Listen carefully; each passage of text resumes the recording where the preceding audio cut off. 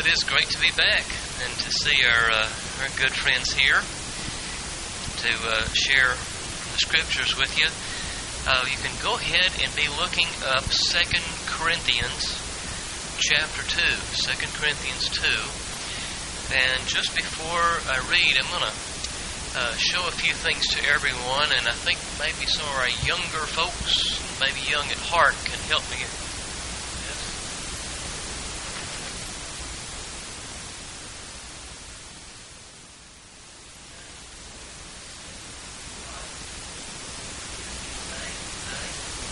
That's very good. Okay. Now, we're not going to talk so much about these things now and the way that we smell physically. Okay? But I want you to listen while we read these verses from 2 Corinthians 2 and see if they don't remind you of parts of the passage. Okay? From verse 14, and let's remember these words were put here by the Lord Himself, given to the Lord's people for their growth and encouragement. So let's listen very carefully. But thanks be to God who always leads us in His triumph in Christ and manifests through us the sweet aroma of the knowledge of Him in every place. For we are a fragrance of Christ to God among those who are being saved and among those who are perishing.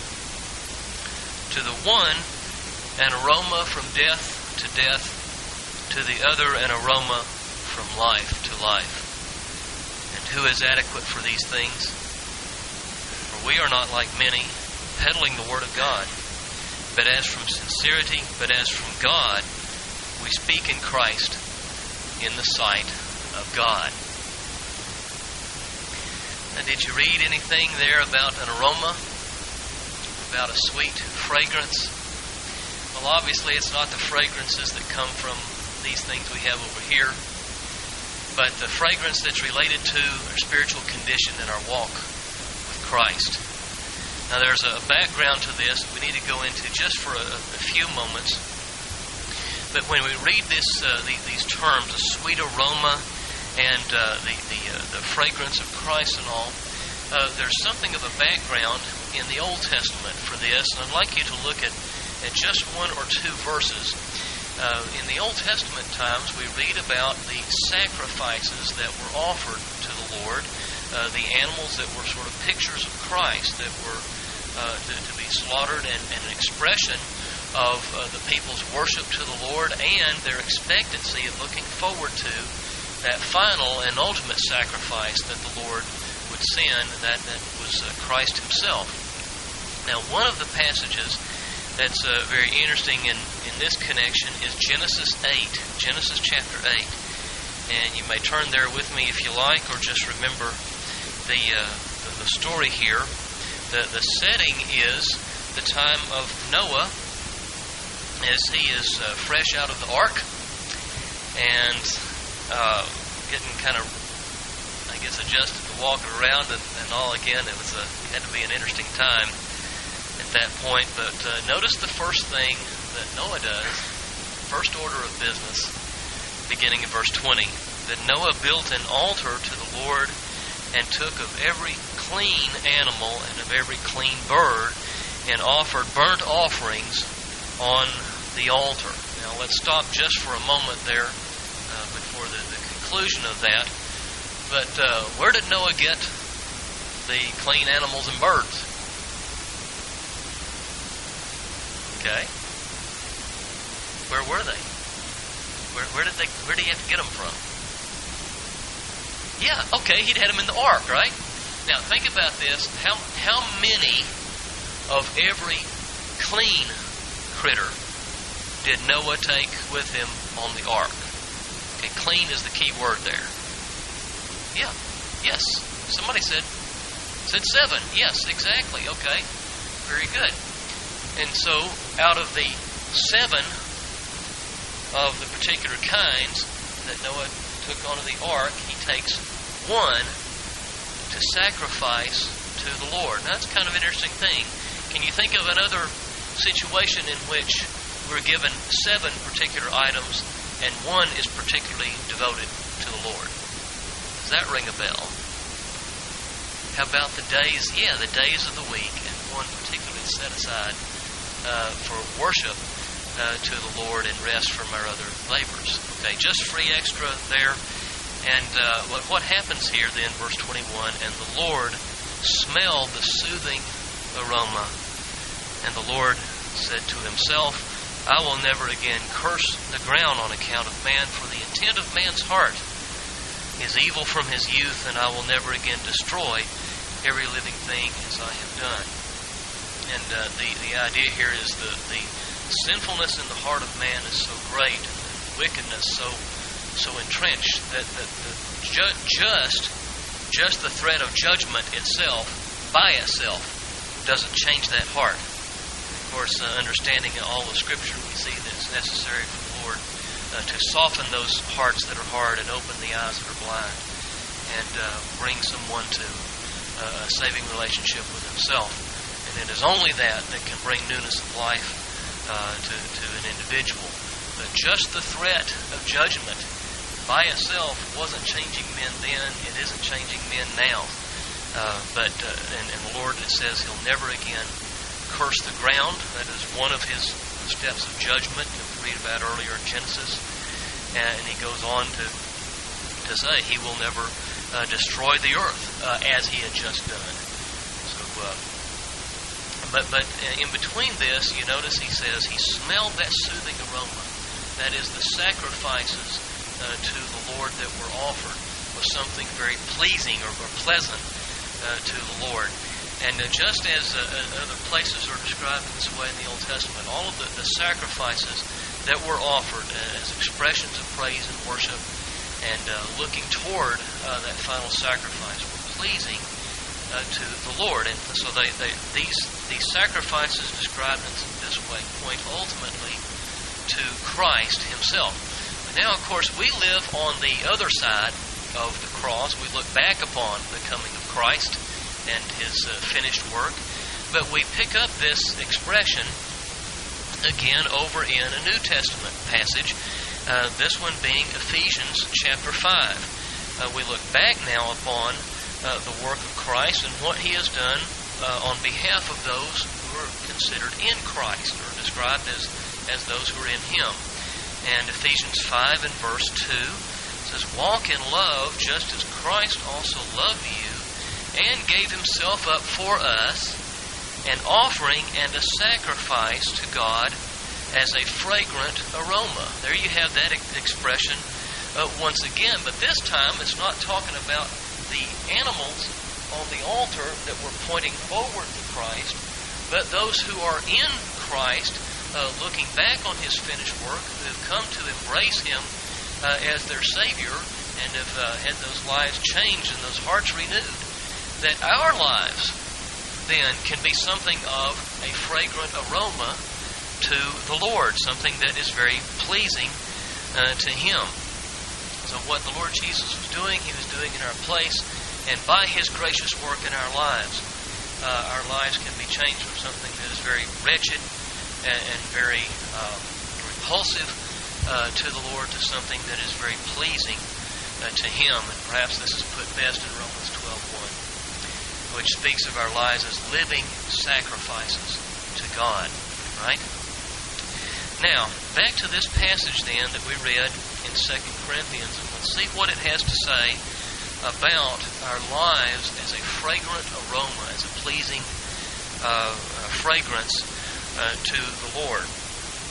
Okay, we who are in Christ are a beautiful fragrance, or a fragrance of beauty, first of all and primarily to God Himself. You think about what a marvelous privilege this is to be described in this way, as something that actually brings joy and brings enjoyment to the Lord. Certainly only due to the work of Christ in our lives and the changing that He does on an ongoing basis. Now, you think of different odors or smells that you like. Okay, and I don't think too long here, don't get carried away. But, pepperoni pizzas or barbecue or the ocean surf or orange blossoms in Florida or or maybe perfume or cologne from a very special person in your life. Whatever the case, you think of these kind of fragrances and think of our lives then, sacrifice to the Lord, being pleasing in that way to Him. How do you get to this point? First of all, we need to talk about where it starts. And I think here of Hebrews 11:6, it says, without faith, it is impossible to please Him. That's your starting point. And it's always good to come to a point in a message where we ask this question. Does each one of you come to a point in your life where you're convinced that you're a sinner and because of that sin we deserve the wrath of God? The only way to avoid facing that wrath and incurring that wrath ourselves is to embrace a substitute, is taking that wrath on our behalf. And there's only one available. That is Jesus Himself. So good to raise that question, and we'd certainly be happy to speak with anyone that would like to before we leave today about those matters. But we're not talking about just simply believing that there is a God. Yes, that's a starting point. But we're not talking about just simply believing there's one God. You know, the demons do that much. And not just believing things about God, being able to answer the Sunday school questions. That's good as well. And not even just being a steady churchgoer or trying to sugarcoat our own lives. In fact, there's an interesting picture in Revelation 3 and verse 16. The diametric opposite of those whose lives are a pleasing and fragrant aroma to God is those whose lives are considered lukewarm. That is, not all that bad, but just sort of trying to sugarcoat their lives enough to look good, to look impressive, to be respectable in certain crowds. But they're actually lukewarm, and the Lord there says they're sickening to Him. He says, I'll spew you out of my mouth. It's a very graphic picture there. But we're talking about believers, those who committed their lives to Christ, and those who have embraced His work on their behalf. Come to Him for new life and forgiveness. Okay? So that is where all of this starts. Now, we're also, we notice here in this passage, that we're a sweet aroma, the knowledge of Him in every place. And this gets to the point of not just the way the Lord looks at us and His perspective upon those who are in Christ, but the impact that those who are in Christ have on other people around whom they live and with whom they rub shoulders on a daily basis. Okay? But in every place, this takes place. And let's think of a few places in our lives. How about our families? About where we work? About where we go to school? How about when we're shopping? How about a real nasty one in recreation? And I see some smiles there. There are guys in the room here that with whom we enjoy some recreation, right? On a regular basis. And I must say, it's been good fellowship. But I also have to say that there are times when the athletic arena is not a very pleasant place.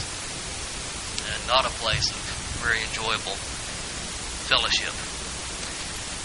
There are times when I have talked with groups of young folks about some of these matters, and I've given some advice, and I know this is after the fact for some of the folks here who are married, but just file this one away, okay?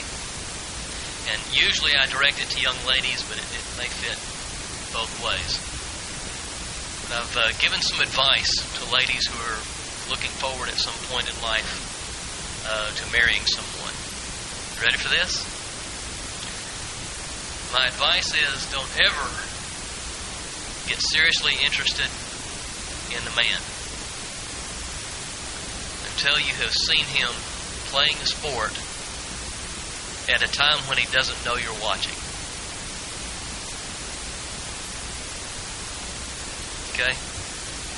Because these are times sometimes when the true colors can be shown. A person's control of his anger and things like that. right? That may fit in a lot of ways there. But in every place, it is possible for the fragrance of Christ to be evident. It can be evident even when you're in a foreign country and nobody can understand what you're saying. There are things you can do in a conduct in a person's life and a demeanor that is impressed with the image of Christ. That can be a fragrant aroma, something very encouraging to other people. But there are going to be different responses that this passage brings up. Okay? And you'll notice in verse 15, we're a fragrance of Christ to God, that's first of all, but also among those who are being saved and among those who are perishing. So you're going to have different audiences, if you will, who are observing a person's life, the life of a person who is in Christ. And it's going to be met, understandably, with different responses, different perspectives, and different opinions. Okay? And this reminds me, first of all, of 1 Corinthians 1:18, which speaks of the spread of the gospel. And it's foolishness to one group, and yet the power of God to the other. But among those who are perishing, it's a fragrance of death. Fragrance of death. Now, I don't know what kind of... Maybe I shouldn't speak too graphically about some fragrances we don't like, but there's one Sunday that folks were coming to the church where we usually attend. We walked into the back of the church, and immediately, the first impression we have is, oh my, what in the world is something backed up here or whatever. It turns out somebody had a dish that included broccoli that got left in an oven, and this was way back away from the door, but it didn't matter. Whichever door you came in, it was just there, and it was terrible. And then I think about that silly beagle we have that always seems to do something like this on Saturday night when I'm getting ready for a sermon, but met up with his first skunk, about a year ago. And oh my, you think about these kind of things. But among those who are perishing, sometimes the presence and the life and the testimony of a Christian is something they don't appreciate very much. In fact, something that they may find very repulsive. Something that will make them very, very uncomfortable. And in their view, it is a fragrance of death. And turning from that just further entrenches them in the ways of death. But among those who are saved, the presence of a Christian should be a fragrance of life. Should be something that is uplifting, something that's pleasant, something that makes them feel, in fact, comfortable. Now, the trick of it is, folks, as we live through our lives and we rub shoulders with people at work or school or wherever it is, especially those who don't know Christ, the trick of all of this is to determine if they don't like what they're seeing, is it indeed because we are walking with the Lord and He's producing changes and bearing His fruit in our lives?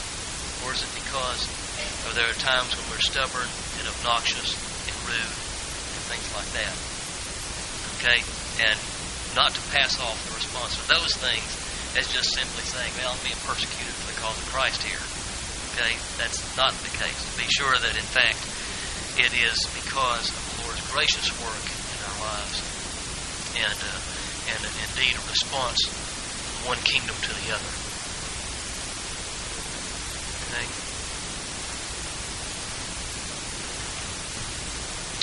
Now, how do we enhance this fragrance?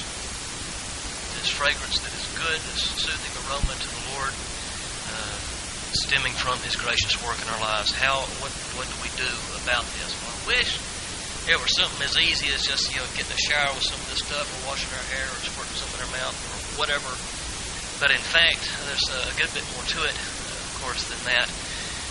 But verse 14 gives us, I think, the key to this. And manifest through us the sweet aroma of the what? The knowledge of Him. The knowledge of the Lord Jesus Christ. And as in many, many other places in the Scriptures, it's not simply knowing Bible verses, although it's related to that, but it's the knowledge that describes a relationship with a person. That growing connection and relationship that takes place when there's a give and take, a speaking and a listening that takes place in a relationship. It's not a mystical kind of an experience or just an emotion, but a growing, developing, deepening relationship with the Lord Jesus. And yes, it is a slow and arduous process. It takes time to grow. And it would be great if it was something as easy as just rubbing something on. But there takes a discipline and a commitment. As one author has said, what's the word? A long obedience. Long obedience in the same direction. Christian discipleship is what we're talking about. And folks, it may have no connection whatsoever with physical beauty. Okay? They have none whatever. There may be a person with a beautiful fragrance because of the grip the Lord has on that person's life and the way He's using that person in other people's lives. They have nothing whatever to do with physical attractiveness. And what a pity it is to see the emphasis in our day and time on those attributes, very little of the inner man and the inner strength and the cultivating of that walk with the Lord. It really fits the definition of beauty and a fragrant aroma here in this passage. Okay? The beautiful fragrance that exists in some people's lives is there because of their closeness to the Lord. Just to put it as briefly as we can. There's an intimacy. There's a time that's invested. Fruit that's born in these people's lives. And it's going to show itself in many ways. And we could talk about this. It might be very instructive to have some dialogue about things that you've seen in people's lives that cause you to think of this fragrance of beauty that is there because of the work of the Lord in that life. It may be a sense of joy and calmness in troublesome times. It may be a sensitivity to special friend. It may be folks that just have that knack for saying the right thing at the right time. It's most encouraging or challenging as the need may be. But just the ability to say it in the right way. I could think of a number of examples, but I can remember a man whom we knew as my family knew his family when I was a kid. And it just seemed like nothing to ruffle his feathers. And you can imagine, I know, Mike, y'all live in Chattanooga, but any time down there it's about 10 degrees hotter than here, it seems like. And in the middle of summer, it is just nasty. And I can remember a Friday afternoon, we were heading out for a weekend of fishing with this gentleman, and winding our way through Chattanooga, and I'm sure it was temperature in the 90s or so. And he's got his vehicle fully loaded and all this fishing stuff and camping gear and whatever, and he's winding his way through the rush hour traffic and has a flat tire. And he just kind of whistles as he works, gets out, jacks the thing up, changes his tire, gets one with a hole back in, and has to pull off the freeway somewhere to get the tire fixed. And finally, after about an hour of delays, he's back on the freeway, heading out of town, still 90-something degrees, still rush hour traffic, and has another flat tire. And without a nasty word, without a cross look, just gets out, jacks up the car, changes the tire again, goes and gets the other one fixed, back on the road. And this is just the way that he operates. And I don't think I will come anywhere close to that kind of performance in a situation like that. that there was a fragrance of beauty in man's life. I can remember working with teenagers in North Carolina. Kathy and I took a small group for a weekend retreat. At one point, I guess we went to Ridge Haven there, and they have a little kind of they call it an obstacle course. It's just a real windy trail that follows a stream, and at times you have to hop on rocks to cross the stream, and at times they've got a bridge, and at times you've got to just kind of shimmy over on a log across it, and do different things. And one of the little girls in the group fell in the creek in November, I guess, and it was pretty cool, and she was pretty embarrassed, and she was upset, and I guess for the moment it would seem that life was falling apart, at that stage in life, and when we were pretty well done with the hike, a couple of the girls ran probably something like a half mile back to our little lodge just to get hot chocolate ready for Mary Sue to make her feel better when she got back to the lodge. And a little thing, and in the long run, maybe all the parties involved have forgotten by now. But Kathy and I didn't. And that was just a little small-scale picture of the work the Lord does in someone's life to bring a special sensitivity and awareness to a need that's within someone's reach that they can meet. And maybe you're thinking about folks now like that. And maybe it would be good to tell them you appreciate that. Maybe a parent, maybe a friend, maybe a kid. As someone who shows that special beauty and that beautiful fragrance because of the Lord's work in their lives. So it's a good time to ask a pretty rough question. How do we smell? A spiritual skunk? Then at times we'd have to say, yeah. But how do we smell to other people? What kind of impression and impact are we making? This will be proportional and directly related to the grip the Lord has upon our lives. Do other Christians respond to you as a sweet aroma? And just what impact do you see there? And if the knowledge of God is the key, then we come back to the same thing. It probably weaves its way into every sermon you're going to hear. It has a lot to do with the time we spend in the Scriptures, taking in God's Word, and cultivating that relationship with Him. The knowledge of the author there, and the impress that it makes upon our lives. What we're talking about here is our whole life being something of a prayer to the Lord. Something of an expression of praise and worship, even as those animals sacrificed in the Old Testament were. By being in Christ, by His grace, our lives have something of an impact like that to the Lord and to other people.